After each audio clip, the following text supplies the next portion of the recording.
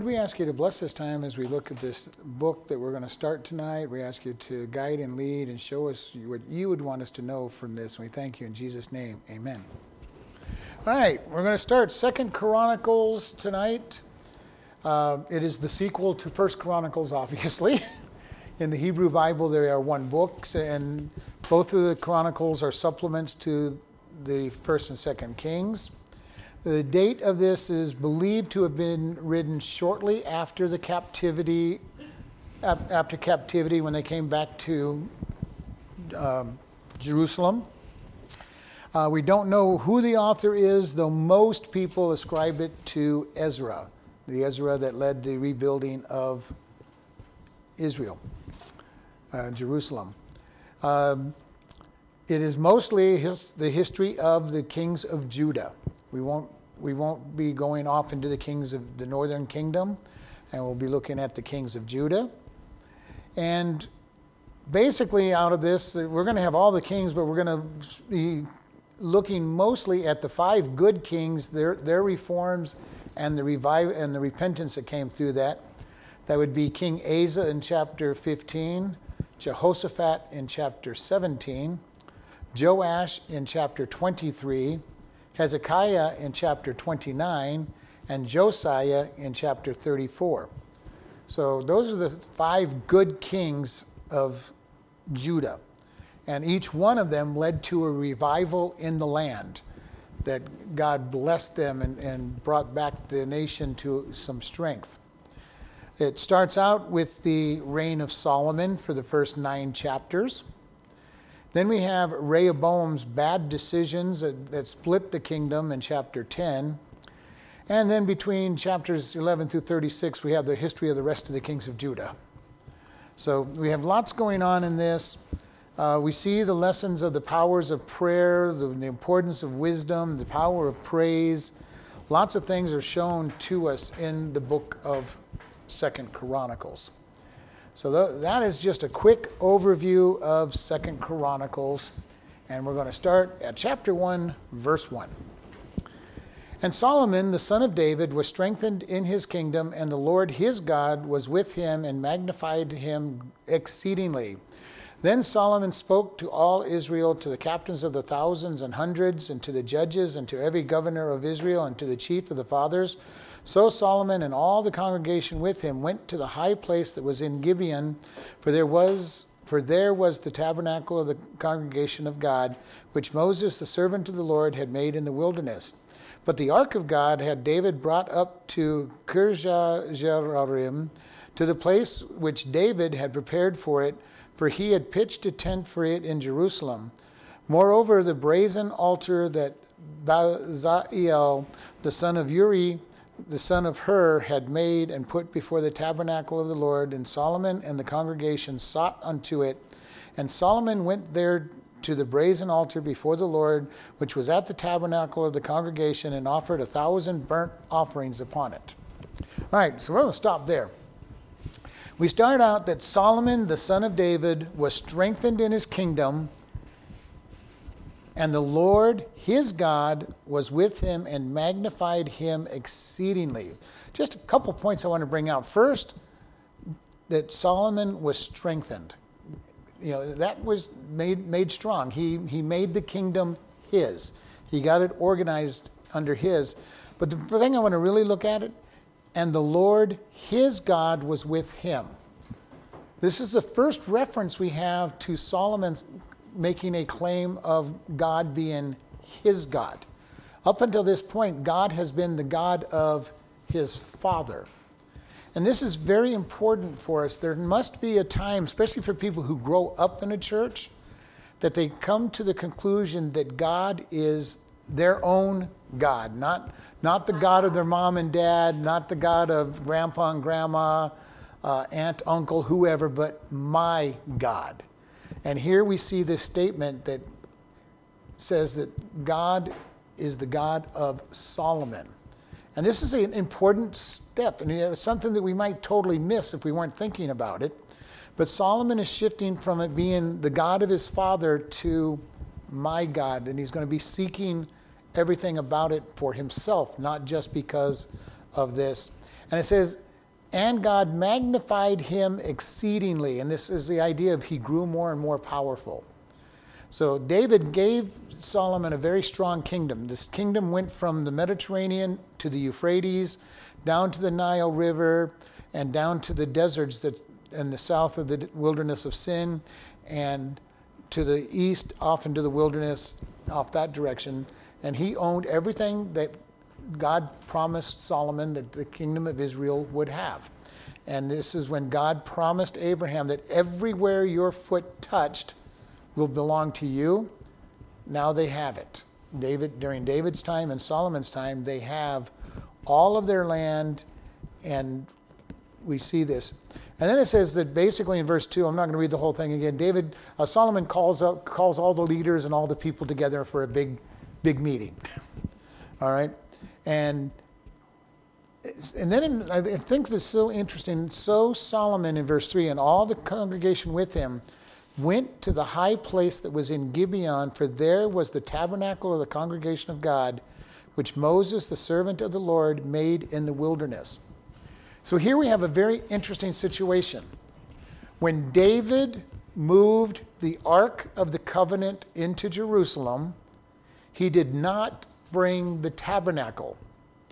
He did not bring the altars and the brazen sea and the menorah and everything. He just brought the Ark of the Covenant. No, he didn't even bring the altar. The altar is still out there in Gibeon. Everything except for the ark was left in Gibeon with the tabernacle. And it says here that David had made a special tent for the tabernacle, for the ark of the covenant. So it's not even sitting where it belongs, because David has done something different. He's kind of, in many ways, David oftentimes did what he thought best, and maybe God told him to. I don't know, but right now you have two places where worship can happen. You have the Ark of the Covenant in Jerusalem, and you got a place where to worship and sacrifice in Gibeon, which is outside of Jerusalem. And so Solomon and the people, instead of going to the Ark of the Covenant, which appears that David only cared about the Ark of the Covenant and the mercy seat, Solomon is going to go out and worship God by sacrifice. And David apparently did not do that with it. I'm sure he went out and made his sacrifices at times, but there's no reference to David going to Gibeon. He just brings the Ark of the Covenant into Jerusalem. And I believe that he had this idea that the Ark of the Covenant was where God sat, and by bringing it into Jerusalem, God's presence was in Jerusalem. And he almost looked at it the way many of the Jews do even to this day, that the Ark of the Covenant is a kind of a talisman. If we have the Ark, we have God. And this is something that can get very interesting. People raise items up to be worshipped so often. The brazen serpent in the wilderness, if you remember the story in Numbers, the serpents came in and they bit people and people were dying. And God told Moses to put a bronze serpent up on a pole, and if people just looked at that serpent, they would be healed. Well, later on in this book, we're going to find out that the people had started worshiping the bronze serpent instead of the God who gave that power to it. And basically, I think David's done the same thing with the Ark of the Covenant. He's raised it up to, this is what's important. If you remember in Eli's day, before Samuel became judge, the Philistines were attacking the Israelite people, so Eli's sons took the Ark of the Covenant into battle and saying, if God is present with us in the Ark of the Covenant, we cannot lose a battle. And they very quickly lost the battle, because God wasn't on their side, because they weren't on his side. And then the Ark of the Covenant, you remember the story, it ends up going to several cities in the Philistia, and everywhere it goes, people get sick and die, and so they send it back to Israel. So, because of how people worship, and I think maybe that's a reason that the Ark has never been found. I believe that a lot of things were taken, that people do not see, because God knew that they would worship. Moses' body was taken by God. Why? Because if they had built a shrine to Moses, I believe there would have been pilgrimages to Moses all the time because he was the great prophet. So God did not let that happen. Why did Jesus not write anything personally? Oh, can you imagine if you had a book that Jesus had written?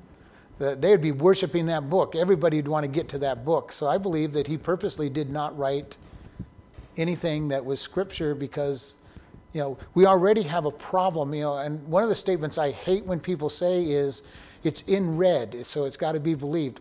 Well, anything in my Bible is absolutely true and absolutely right.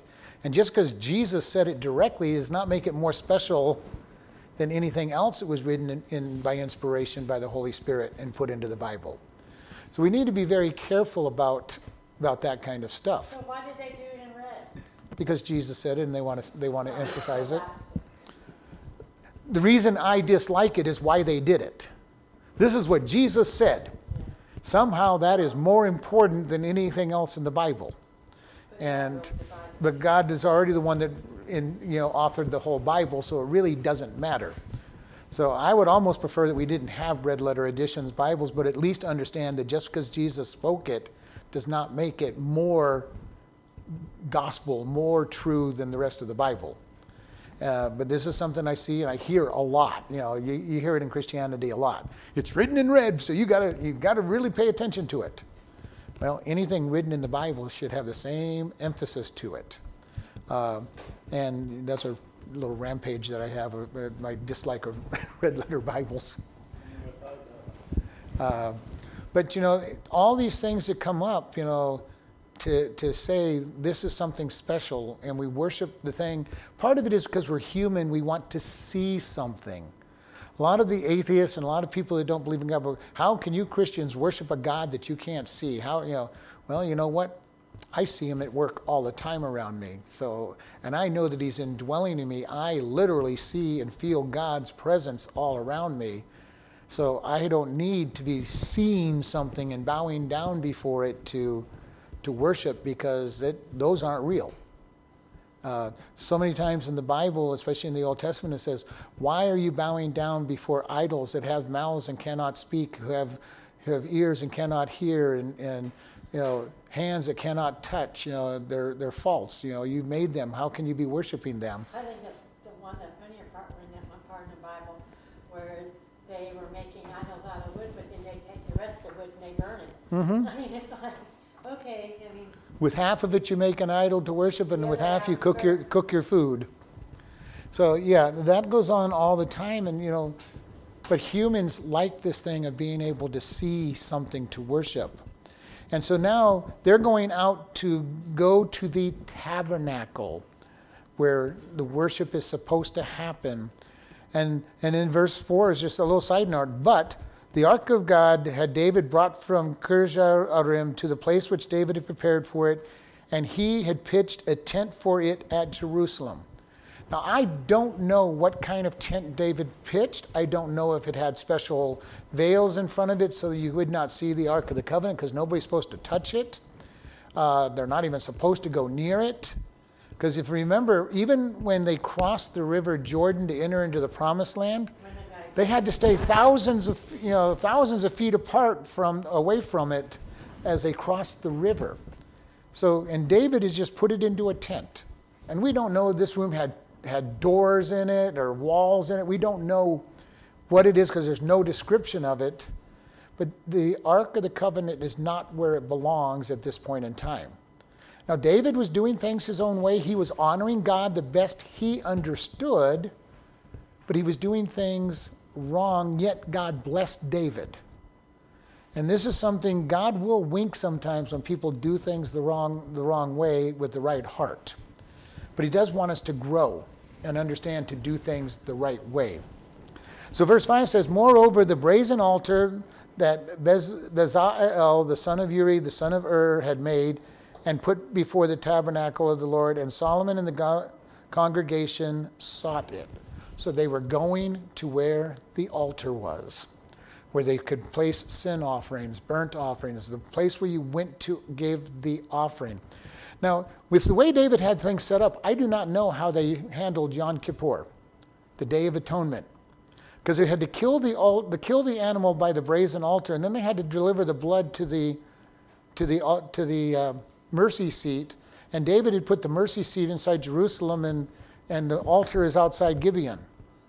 So I don't know how they worshiped God, how they were properly worshiping God, how the priest even let David do what he had done. Because obviously the ark should have stayed with the tabernacle, or the tabernacle should have stayed with the Ark of the Covenant, one way or the other. The mercy seat traveled with it. Well, the mercy seat, you had the Ark of the Covenant, and the mercy seat was the cover to the Ark of the Covenant. And then they had the cherubim that's wings touched on that covered, that had shadowed the. The mercy seat was a lid on top of the Ark of the Covenant, which was a box. So you have the box of the Ark of the Covenant, which had the 10 Commandments in it, the pot of manna in it, and the rod of Aaron in it. Then you had the mercy seat, which covered that, which basically made a throne for God to sit on.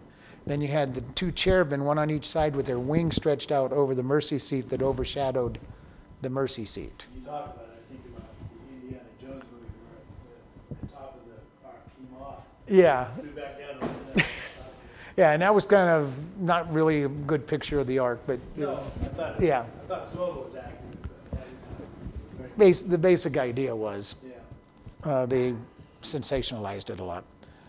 But here Solomon goes down with the people, all the leaders, to go and worship God through the sacrificial system.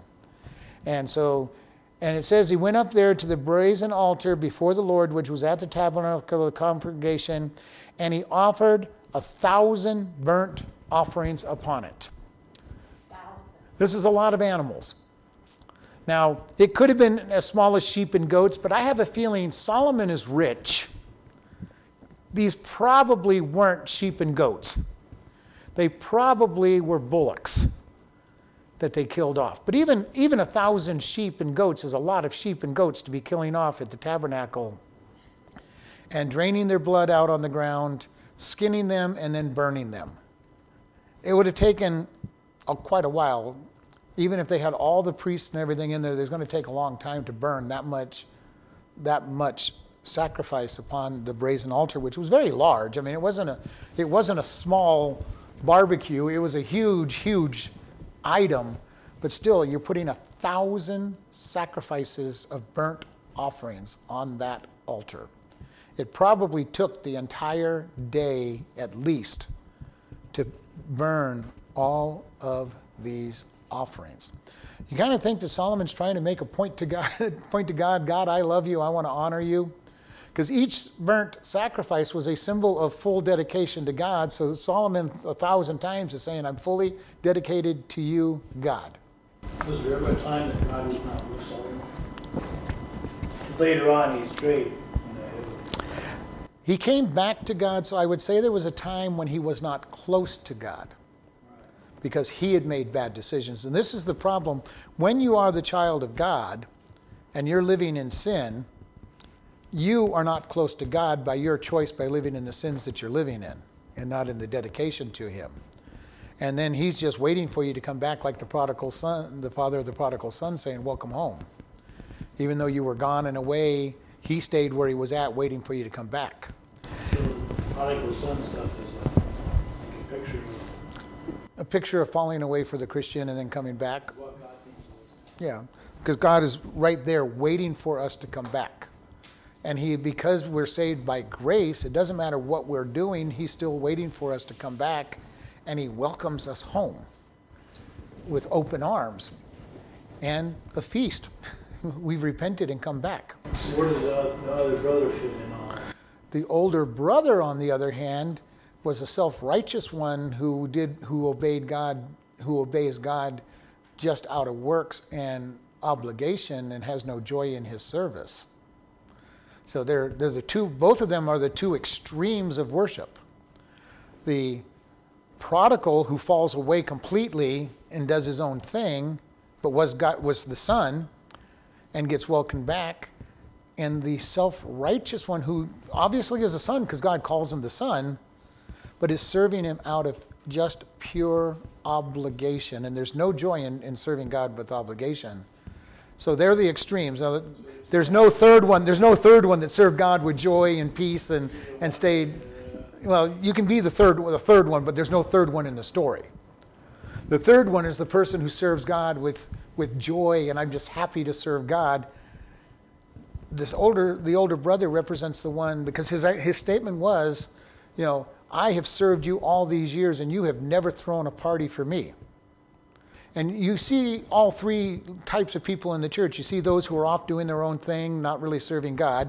You see the self-righteous, I'm in church all the time, and I'm doing this, and I'm part of this, and I'm part of this, and they're sourer than anything because they're not happy about serving God. They're just feeling, I've got to do things to please God. And then you have those that are, God, I just can't, what can I do to serve you? I just want to serve you. I don't want to go off into the world and do my thing again. I don't want to be obligated. And this is the thing that people have to understand. And there's a fine line between the two. I'll probably be that. Most people make the mistake of being the older brother. Many more people are the older brother in church than the prodigal. Now, there's a lot of people who are prodigals, but there's a lot of people that are the older brother. I am just serving God because I have to go to church. I have to go to church on Sunday. I have to go Sunday night. I have to go Wednesday night. I have to read my Bible. I have to pray. Once in a while I have to share the gospel with people just because I've been told I have to. But there's no joy in it. And in certain areas of our life, we're all the older brother in certain areas of our life where we're just obeying God because that's what we think we're supposed to do, rather than doing it out of joy. And I'm happy to do this. And this is what I say all the time. The laws are there, and if we violate God's laws, there's consequences. But why should we keep the law? Because we're saved by grace, and we're not making God happy, or we obey the law to please God and reap the benefits of pleasing Him. The older brother keeps the laws to avoid the consequences of the disobedience. And then that's where you get, God's got nothing but a bunch of rules, and I got to follow all these rules to make Him happy, and I'm not happy following all these rules. And what you're saying, I'd rather be the prodigal. I'd rather be out there being the prodigal, but I can't because God said not to, and I don't want the discipline and the consequences of being the prodigal. And like I say, there isn't a third stone in the story, but technically there really is a third slot that we need to be in. I'm serving God because I want to serve Him. And just to show Him I love Him, and just to show Him that I am pleased that I'm His child, and now I get to go out and live that way. And most people don't think about the prodigal son because they think of the older brother as being the good one. He really wasn't. Because what was he inadvertently saying? He wasted all of his money, all of your money, and I stayed at home. Probably bitterness in his heart saying, I really wish I could have been my brother out there living that way, but I want to keep all the rules. I want to keep all the rules so that so that you will like me more. And he never understood the heart of the Father. And so, didn't mean to get off into the prodigal son, but that's okay. All right, verse 7. That night did God appear unto Solomon and said unto him, Ask what I shall give you. And Solomon said unto him, You have showed great mercy unto David my father, and have made me to reign in his stead. Now, O Lord God, let your promise unto David my father be established, for you have made me king over a people like the dust of the earth in multitude. Give me now wisdom and knowledge, that I may go out and come in before this people. For who can judge this people that is so great? I'm going to stop there. This is a beautiful picture.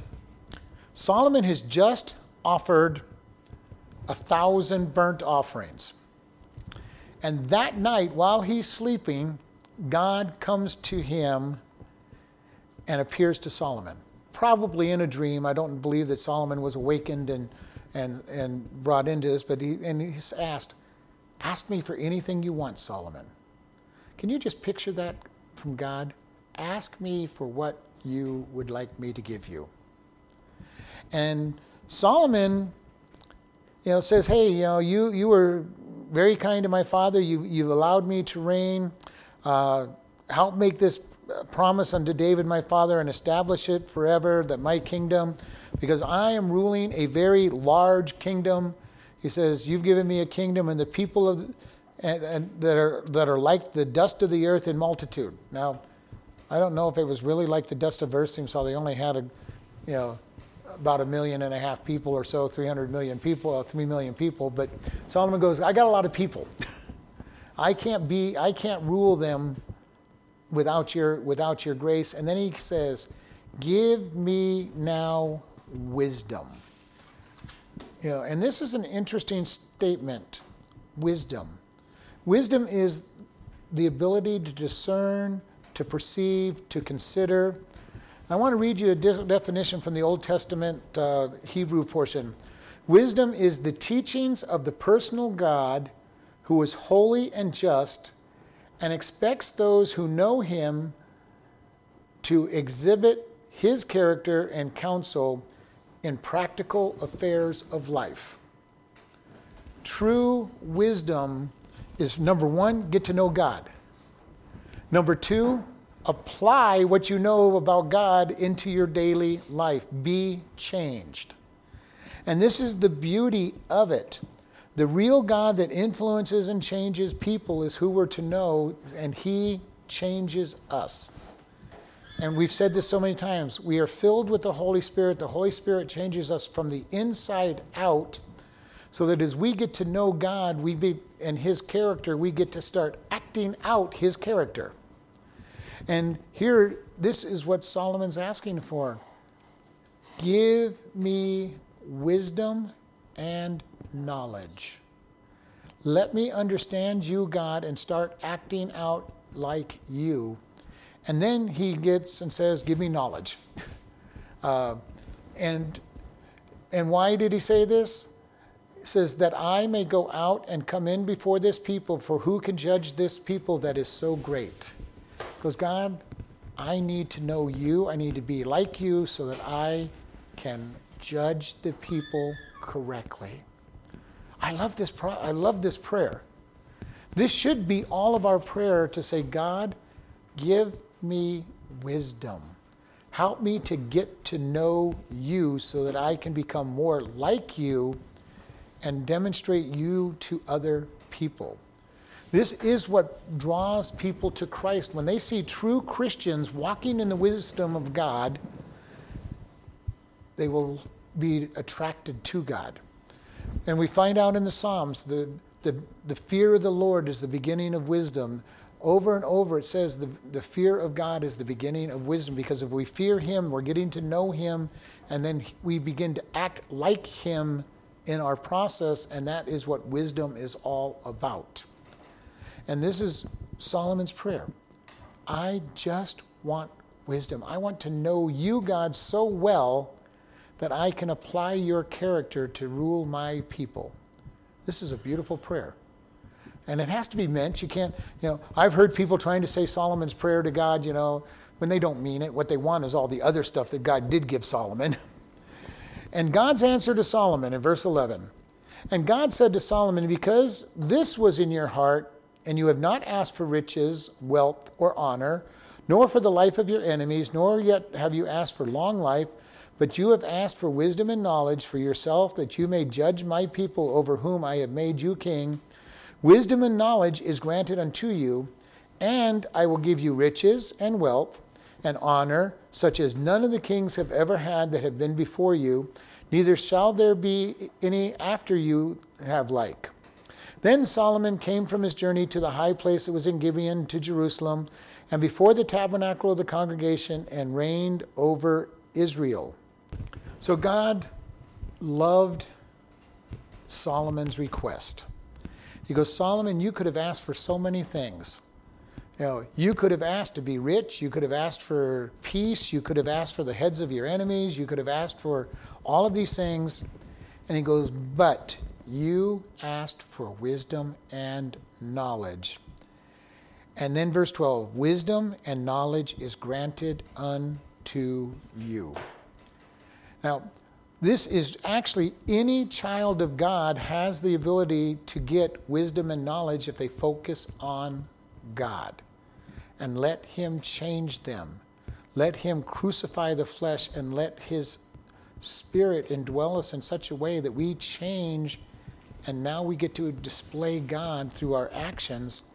And then he says, and by the way, I'm going to give you riches, wealth, honor, such as no king before you has had. Solomon got to be the most famous of all the kings of Israel and probably all the kings of all the world. So when he asked for wisdom, a lot of all the stuff came to him because he had wisdom. Probably it came because he had wisdom. He made the wise decisions, but he knew God. And he made decisions based on God's character. When Jesus said it this way, he said that you shall ask what you will in my name and it shall be granted unto you. The more we get to know God and his character, the more we will ask for things in his name, and then we will get all of our heart's desires because our heart's desires are matching God's.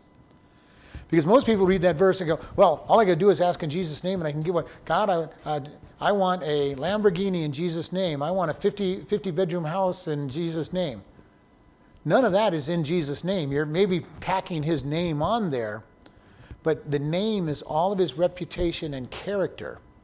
So when I get to know him, and the better I get to know him, then my prayers become things that were within his character. And he says, oh, yes, you want it for the right reasons. Here is all the rest. This was Solomon's prayer.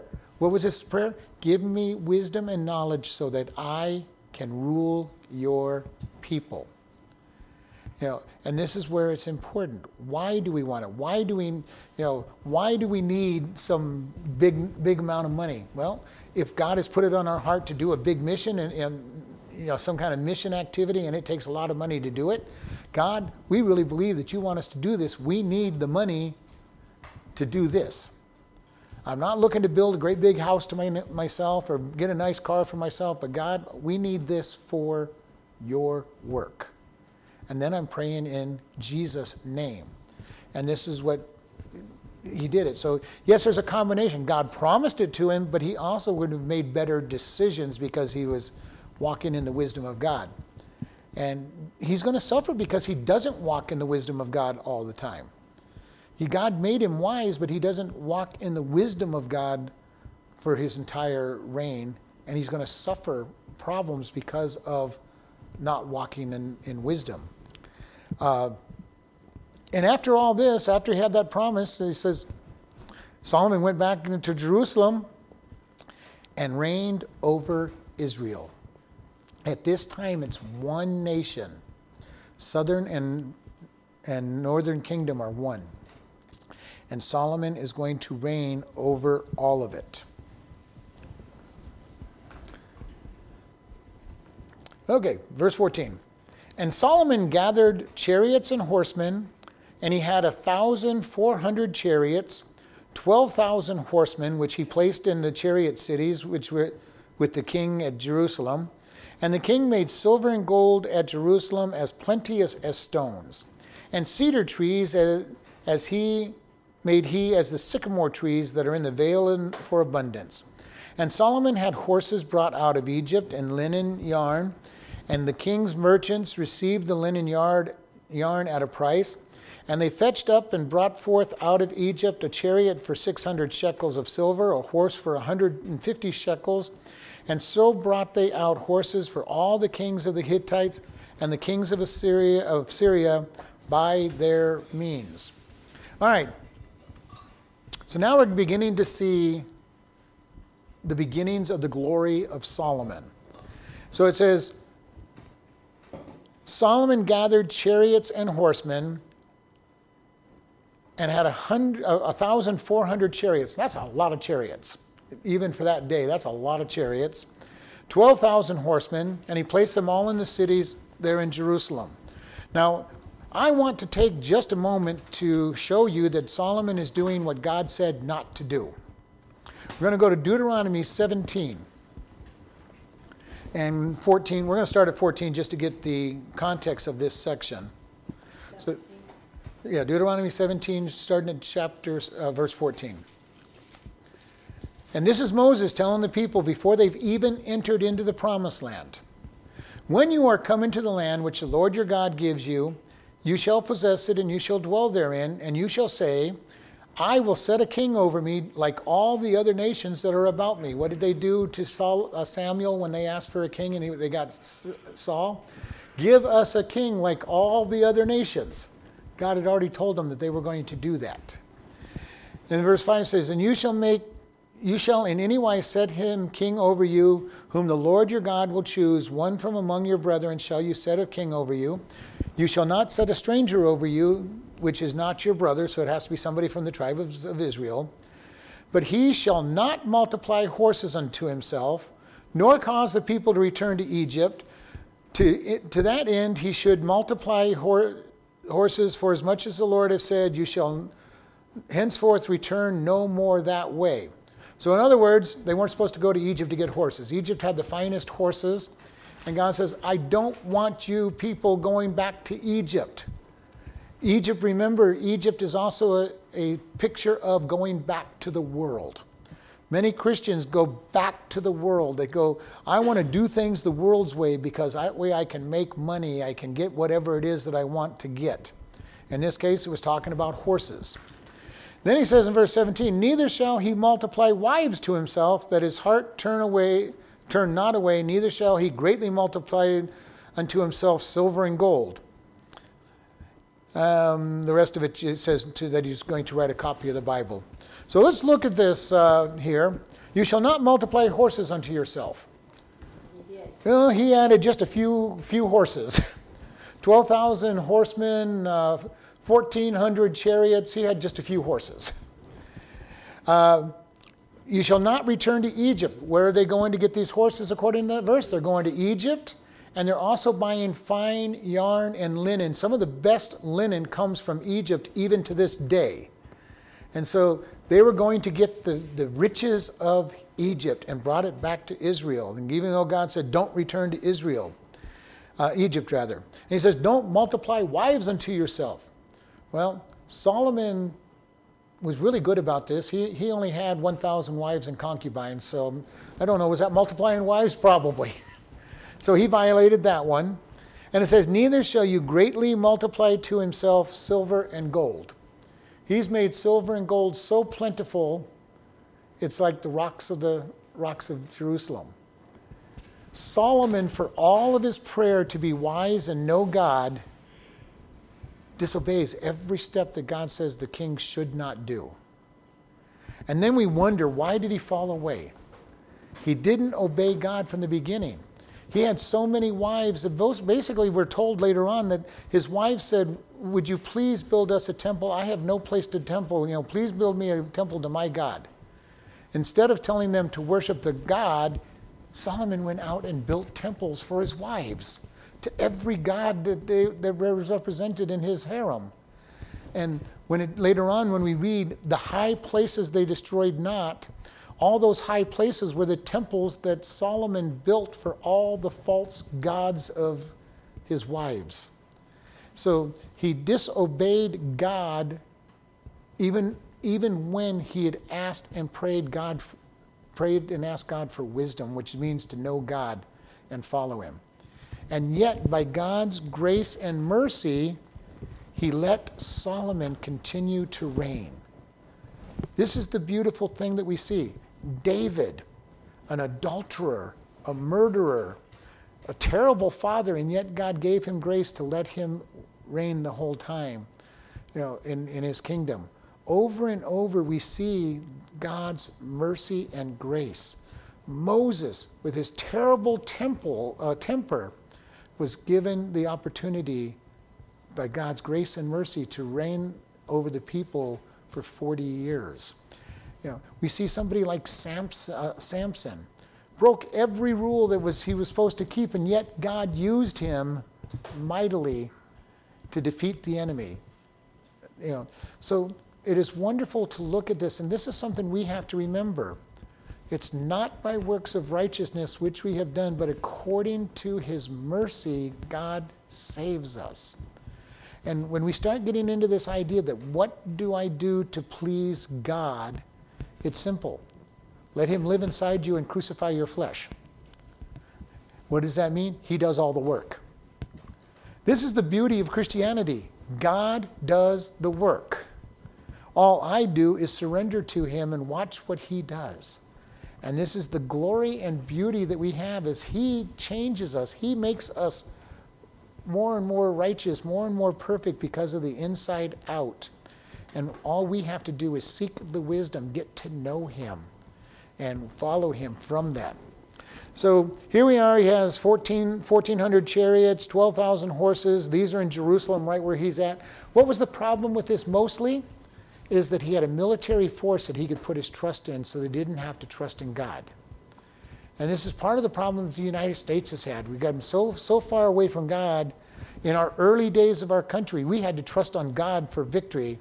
Now we have a military army that we can deal with anybody. We don't have to trust in God.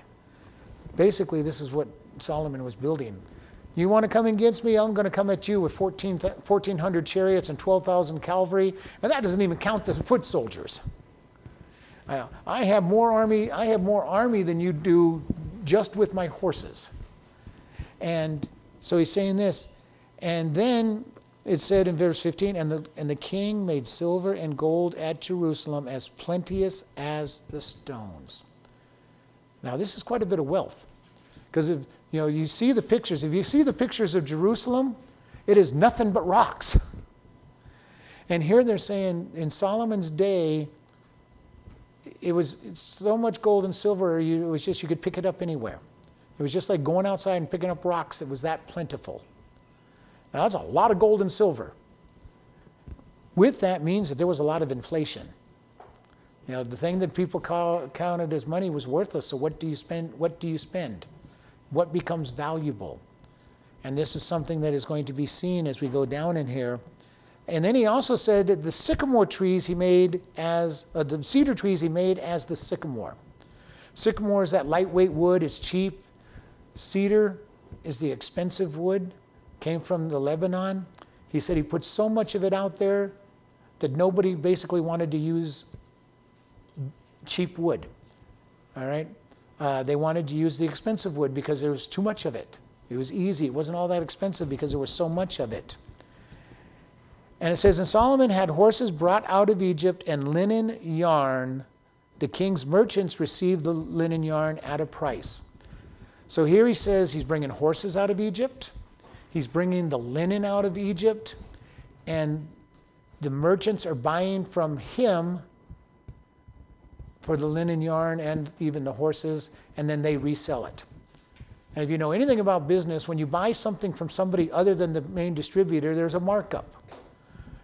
Solomon was not a fool. He did not buy it and give it to them at a discounted price. He marked it up. He may have had a discounted price, lower than they might have been able to, but he marked it up and made money off of buying the yarn for them to sell to the people. So here we have all of this going on. They're going back to Egypt, going back to the world that God said, do not go back to. And this is something for us as Christians. We need to be very careful to not go back into the ways of the world. And I've seen this. I've seen Christian salesmen who decide that they can't tell the truth because you can't make a sale by telling the truth, even though God says to tell the truth. And God says, I will bless those that are honest. And yet they are so fearful because everybody in the business world on sales tends to lie. So they're going, I've got to lie to make a living. And God is saying, what happened to my word? We need to be very careful to not do things the world's way. And to say, God, I want to honor you in all that I do. And it is easy to go the way of the world because it sounds so wise. God says to give a tithe, and people go, well, God, I can't afford to live on 100%, and you want me to live on 90%? And God says, just honor me and see if I will return back to you. God says to love our enemies. That goes really against the grain because we want to destroy our enemies if we had an opportunity. And God says, love them, do good to them, be kind to them. Matter of fact, even in the Old Testament, he says, if you find your enemy's donkey wandering the street, take it back to him. So this isn't something new in the New Testament. It is the way God has always acted and thought. He says, be kind to your enemies. And then it says in verse 17, and they fetched up and brought forth out of Egypt a chariot for 600 shekels of silver. That is approximately $400 in today's money. That's pretty expensive. So what did I say? He made gold and silver so plentiful, inflation was driven up. And when he dies, we're going to have the people coming to his son and saying, would you please cut our taxes because you are taxing us? And it was said that Solomon had a very high tax rate. For all the benefit that they had, he had a very high tax rate. And Rehoboam's going to tell him, go fly a kite. You think my dad's taxes were high. Just wait till you see how my taxes are going to be. And 10 tribes left him because of it. And they would buy a horse for 150 shekels or about $100. By today's prices, that's a pretty cheap horse, but in that day, that would have been quite a bit of money for a horse. All right? So here it's showing that he's spending a lot of money for all of these things. He is buying chariots, he's buying horses. And then in the last part of this is kind of an interesting statement. And so brought or delivered they out horses for all the kings of the Hittites and all the kings of Syria by their means, which means if they could afford it, they sold it to him. He's got so many chariots that he's selling it to anybody else who wants to buy. You want a chariot? Here it is. I've got it for you. Solomon's chariot dealership. I've got chariots, I've got horses. Do you have enough money to buy them? I've got them for you. And we see here Solomon going the way of the world in this aspect. He's disobeying God in mounting up horses, mounting up wives, mounting up gold and silver. And now not only is doing that, he is now going to Egypt, buying the stuff, and then reselling it to all the other kings in the area, if they had enough money to buy it. So he is going the way of the world. And this is why it's very interesting to look at Solomon and the way God blesses Solomon in spite of all that he does wrong. Right here in this verse, he has violated every aspect of Deuteronomy 17 where God said kings were not supposed to do. Later on, he's going to build temples for his wives, which means that he is placing other gods before his God because eventually he does worship in their temples. This is very important that we understand. And Solomon is a great picture of do not be unequally yoked, because when you're unequally yoked, you will be drawn into the sins of the person who's not a godly person. And we see it over and over in the world. When a Christian marries a non-Christian or goes into business with a non-Christian, they usually do things the way of the world, not the way of God. Every once in a while it'll work out, but not usually. And this is something that is a big problem. Solomon marries all these people that are not even Jews, they're not worshiping God, and they're going to drag him away. He's gone into business with the world. Hey, Egypt, I've got the funds and everything. I can bring this stuff up to my city and I'll sell it from here. So, if he was buying them for $100 and $400 and he had to ship them all the way to Jerusalem before he sent them out, he was a good businessman. He marked them up. So they paid more than he paid. He's going to make sure that somebody pays for that man who went there and picked the stuff up and came back, or the men that went there and picked it up. He's going to add the shipping charge to the horses, so they're paying more than he paid. And yet it says that he supplied the Hittites and the Syrians. Now, why is this really an important thing?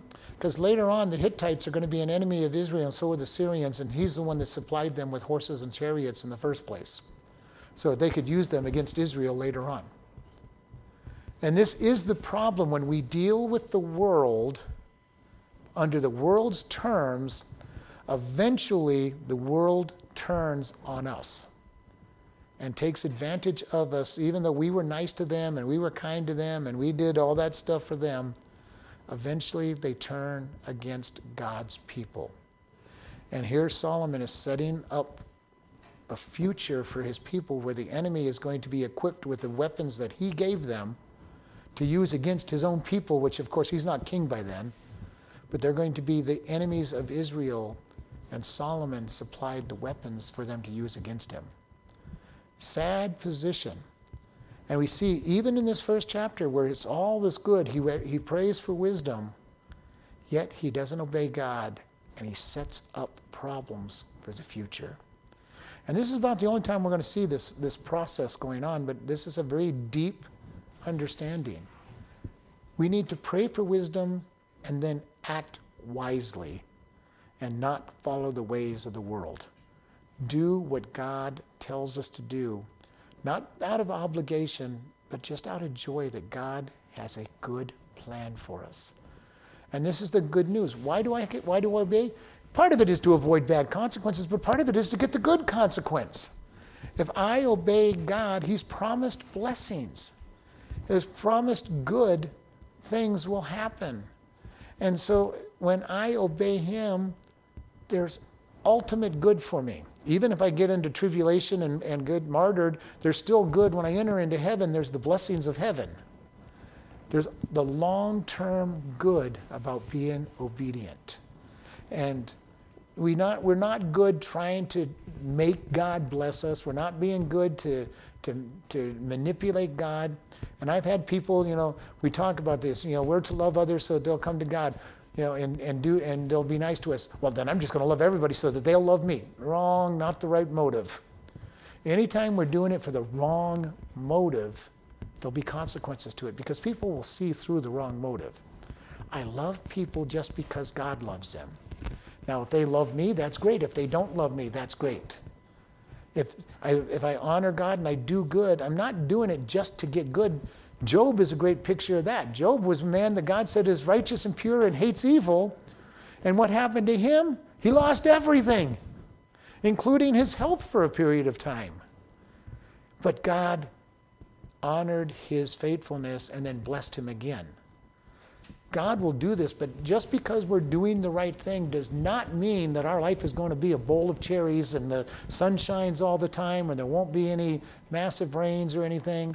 Storms will come into our lives, troubles will come into our life, but God is at our side.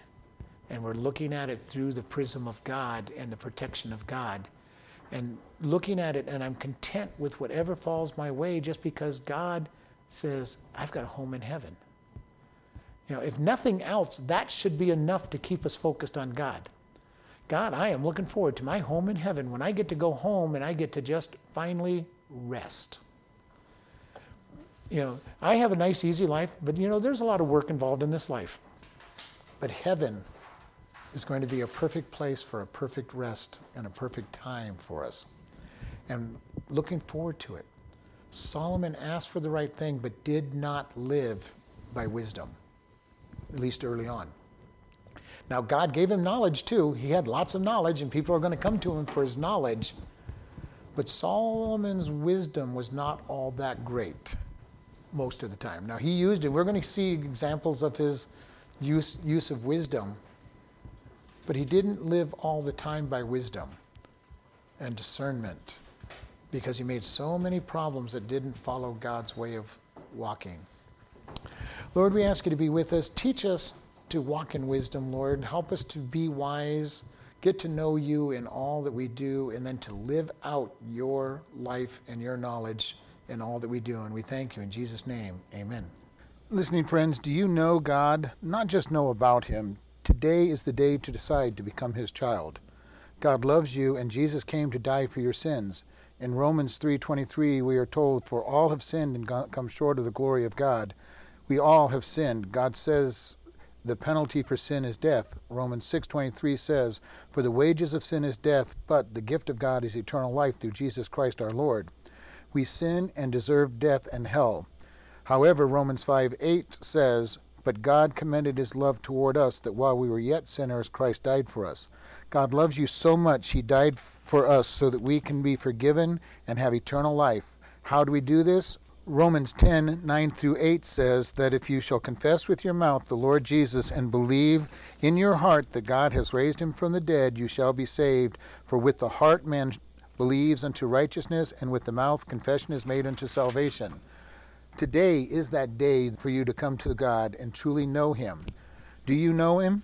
Do you want to know him? Pray in your own words like this: God, I know that I am a sinner and deserve punishment. I believe that Jesus died to pay my sins. Forgive me and help me to turn from my sins and to live for you. If you have asked this of God and truly believe you are God's child and part of his family, we encourage you to do these things. First, tell somebody that you are saved. Second, start reading the Bible each day. We recommend starting with Ephesians and then the Gospel of John. Find a good Bible teaching church. If this is your day of salvation, you can contact us and we will send you a booklet to get started on your new life and are available to help you with any questions you have about the Bible. You can contact us by email at office@chloridebaptistchurch.com or by mail at Chloride Baptist Church, P.O. Box 65, Chloride, Arizona 86431.